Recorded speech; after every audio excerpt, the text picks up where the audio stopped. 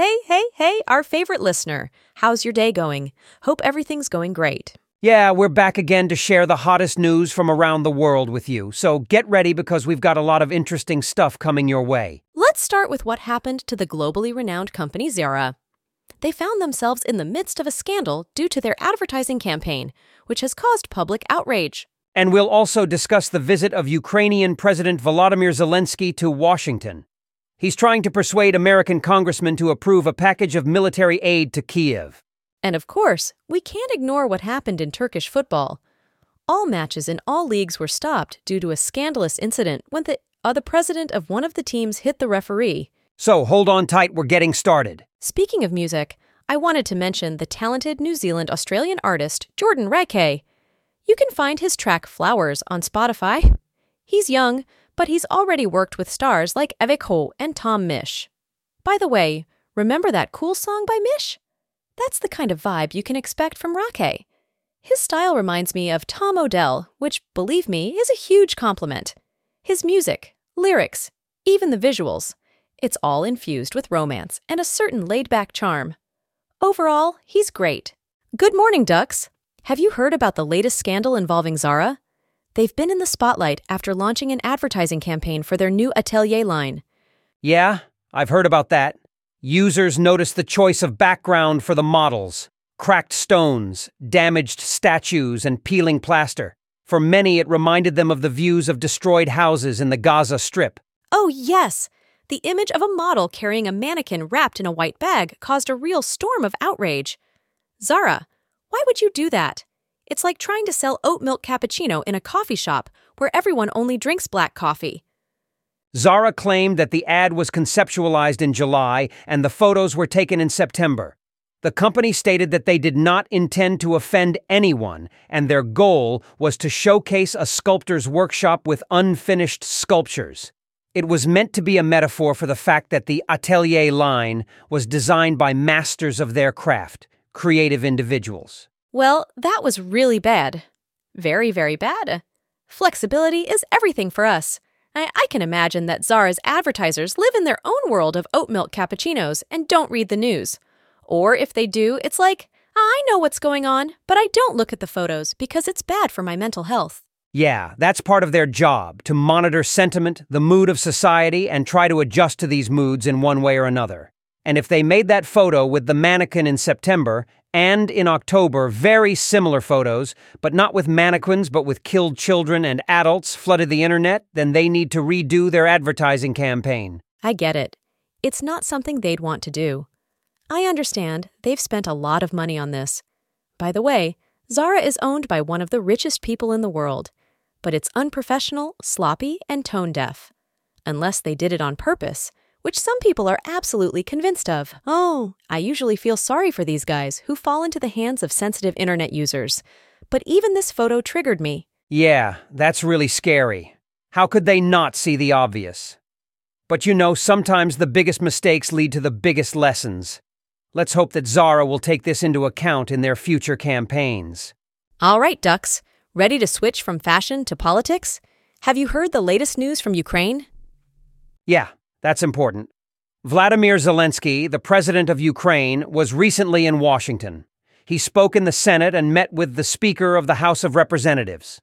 The purpose of his visit was to persuade American congressmen to approve a package of military aid to Kyiv. You know, it's interesting that some Republican congressmen close to Trump weren't impressed by his speech. They kept saying the same old thing. We're feeling pessimistic. This money won't help. The counteroffensive didn't justify itself. Where is this money even going? How are we going to verify it?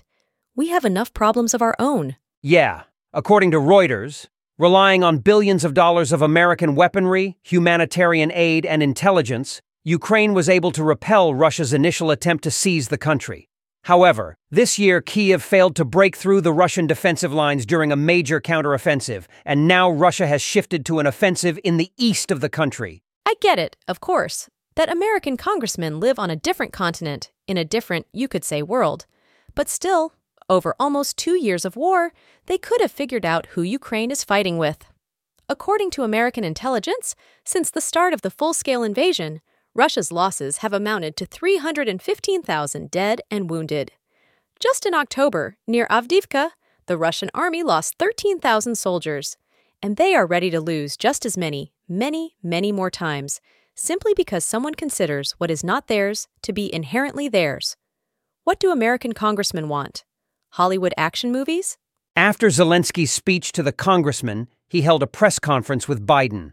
Overall, it was expected that Biden would express support for Ukraine and condemn those who are hindering the approval of the new military aid package. Before all this, Zelensky met with the head of the Pentagon, Lloyd Austin, who confirmed that the U.S. is firmly committed to supporting Ukraine in its war with Russia. Although, as you can imagine, support can come in different forms. Patting on the back and saying, "Hang in there, you'll manage," is also support. But in this case, it will be deadly. Well, oatcake, we're waiting. And by the way, don't forget that we still have fashion to talk about. Maybe next time we'll discuss the latest trends? After all, politics isn't the only thing that interests us, right? Have you heard about the latest news from Poland Ducks? No, go on, tell me. Have you heard about the latest news from Poland Ducks? The new Prime Minister of Poland is Donald Tusk. He said, "Thank you, Poland. This is truly a great day. Not for me, but for all those who deeply believed, even sang, that everything will get even better, that we will drive away the darkness, drive away evil." Wow, that sounds inspiring. Yeah, and he's also showing some love. I read that, and it made me happy. Tusk said, "It's time for Poland to be happy." I really want to believe in this. Believe that this time has come for Poland and soon it will come for everyone else. That Poland will start this trend of happy countries that will be like a tsunami and no dictator will be able to stop it. Yeah, I believe in that too. Congratulations to all our listeners from Poland. I wonder how this will affect the political situation in Europe, Ducks. Yeah, that's an important question. But let's not forget about humor. And you know what Tusk said when he was asked how he's going to run the country? No, what's up? "I'll run the country the way I run my heart, with love and passion." I don't know if it's a joke or not, but it sounds amusing. Yeah, that's really funny. I hope his leadership will be as successful as his sense of humor. Yeah, we all hope for that. So folks, those are the latest news from Poland. Stay with us and keep up with the latest events. By the way, speaking of political changes, let's switch to the situation in Myanmar. Oh, Myanmar. Good times have come for Myanmar. After the Taliban banned the cultivation of opium poppy in Afghanistan in 2022, Myanmar became the largest producer of opium. It used to be in second place, but don't think of it as an economic success.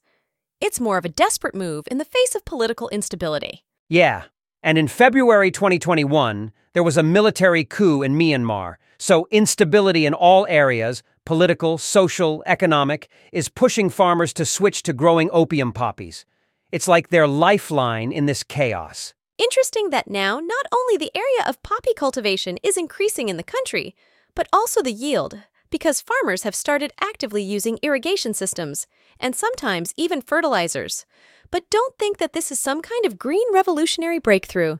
It's more like survival in crisis conditions. Yeah, and production and trade of heroin are the most profitable activities in the opium economy. According to the report authors' estimates, up to 154 tons of heroin worth up to $2.5 billion were exported from Myanmar this year. It's like the whole world has turned into a junkie, and Myanmar is its dealer. Gosh, that's just awful. I read on Wikipedia about the opium poppy, which is correctly called sleep-inducing poppy.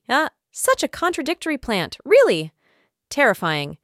Look, for example, during the flowering of the opium poppy, it produces such a large amount of pollen that the honeybees fill the honeycombs almost completely with pollen, making them black. At the same time, the sleep-inducing poppy does not produce nectar.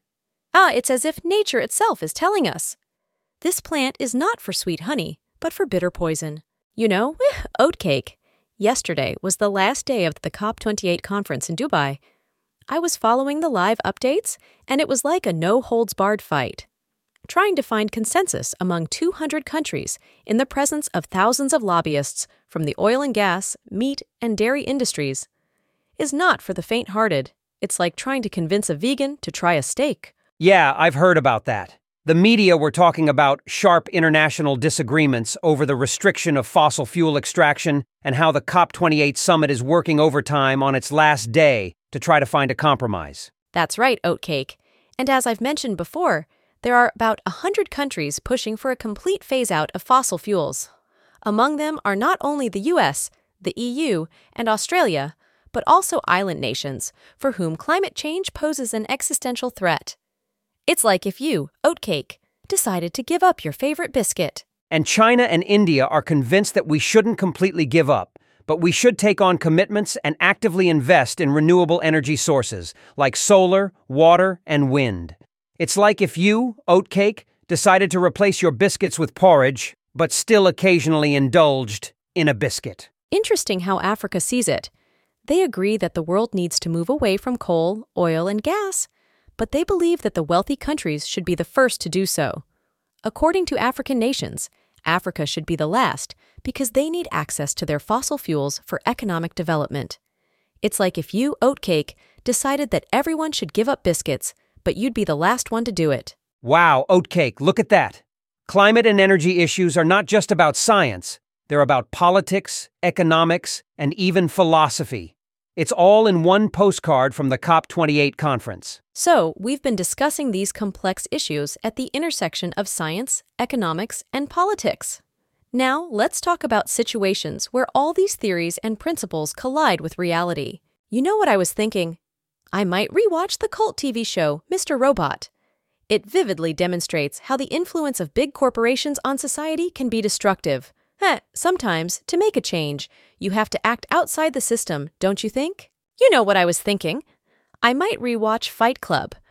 After all, the main characters there are also fighting against the system, against consumer society. It's interesting to see how these films will look now, in a new light. Now, let's play a game of Who Would Win. Remember how we played it last time? Who would win? Legolas the size of a snail, or 100,000 orcs the size of an elephant, or a chicken the size of Putin, or 100 Putins the size of a chicken. And de courtois hand, totateis door stuff fraud. I'd be ever so grateful if you could start supporting my blog. You can do it through Patreon or Boosty, or via PayPal or Revolut. Thanks a bunch. Ducks. I recently listened to an interview with one of the leading experts on North Korea in the world, Professor Andrei Lankov from Seoul National University. He was answering some tough questions about North Korea, and I must say, since I was absolutely fascinated. Yeah, I heard about that interview. It's really interesting to learn more about North Korea. But speaking of internet searches, guess which Pokemon has been searched for the most over the past 25 years? Oh, that's an interesting question, Oatcake. But let's come back to it later. I want to tell you about another piece of news. There's been a scandal in Turkish football, which has led to all league matches being suspended indefinitely. Yeah, I heard about that. On Monday, after a game in the Premier League, the president of one of the teams ran onto the field and punched the referee in the face. It was all caught on video. Yeah, and the bruise under the referee's eye was even more epic. But the referee is okay. He's in the hospital. Erdogan even called him to ask if everything was all right. Well, that's a truly epic story. But let's get back to our question about Pokemon. So, who do you think has been the most searched for over the past 25 years? Well, we've discussed that epic football field incident and even guessed Pokemon. Now let's talk about something more pleasant, like the color of the year according to Getty plus Pantone. Oh yes, that's always interesting. So what's the color they've chosen this time, mate? Imagine this, Oatcake. It's Peach Fuzz, a cozy peachy shade nestled between pink and orange. It gives a sense of belonging, inspires reflection and empathy, and creates an atmosphere of tranquility, giving us space to be, feel, heal, and thrive, whether spending time with others or enjoying a moment of solitude. Wow, that sounds really inspiring. Do you feel that sense of belonging and thriving, mate? Absolutely. And you know what else is interesting? I couldn't remember where I heard that joke about Putin and Dunkova, and then my mate Sasha from Odessa reminded me. Actually, it's Sasha's screenshot that he shared in the Espresso chat. Oh, Sasha is always on point, but here's a question for you, Ducks. Who would win, Putin the size of Dunkova or Dunkova the size of Putin? Haha, that's a great question. But let's leave it for later. Sending you a big hug, Ducks. Send in your comments, questions, Peach Fuzz, and your thoughts on this.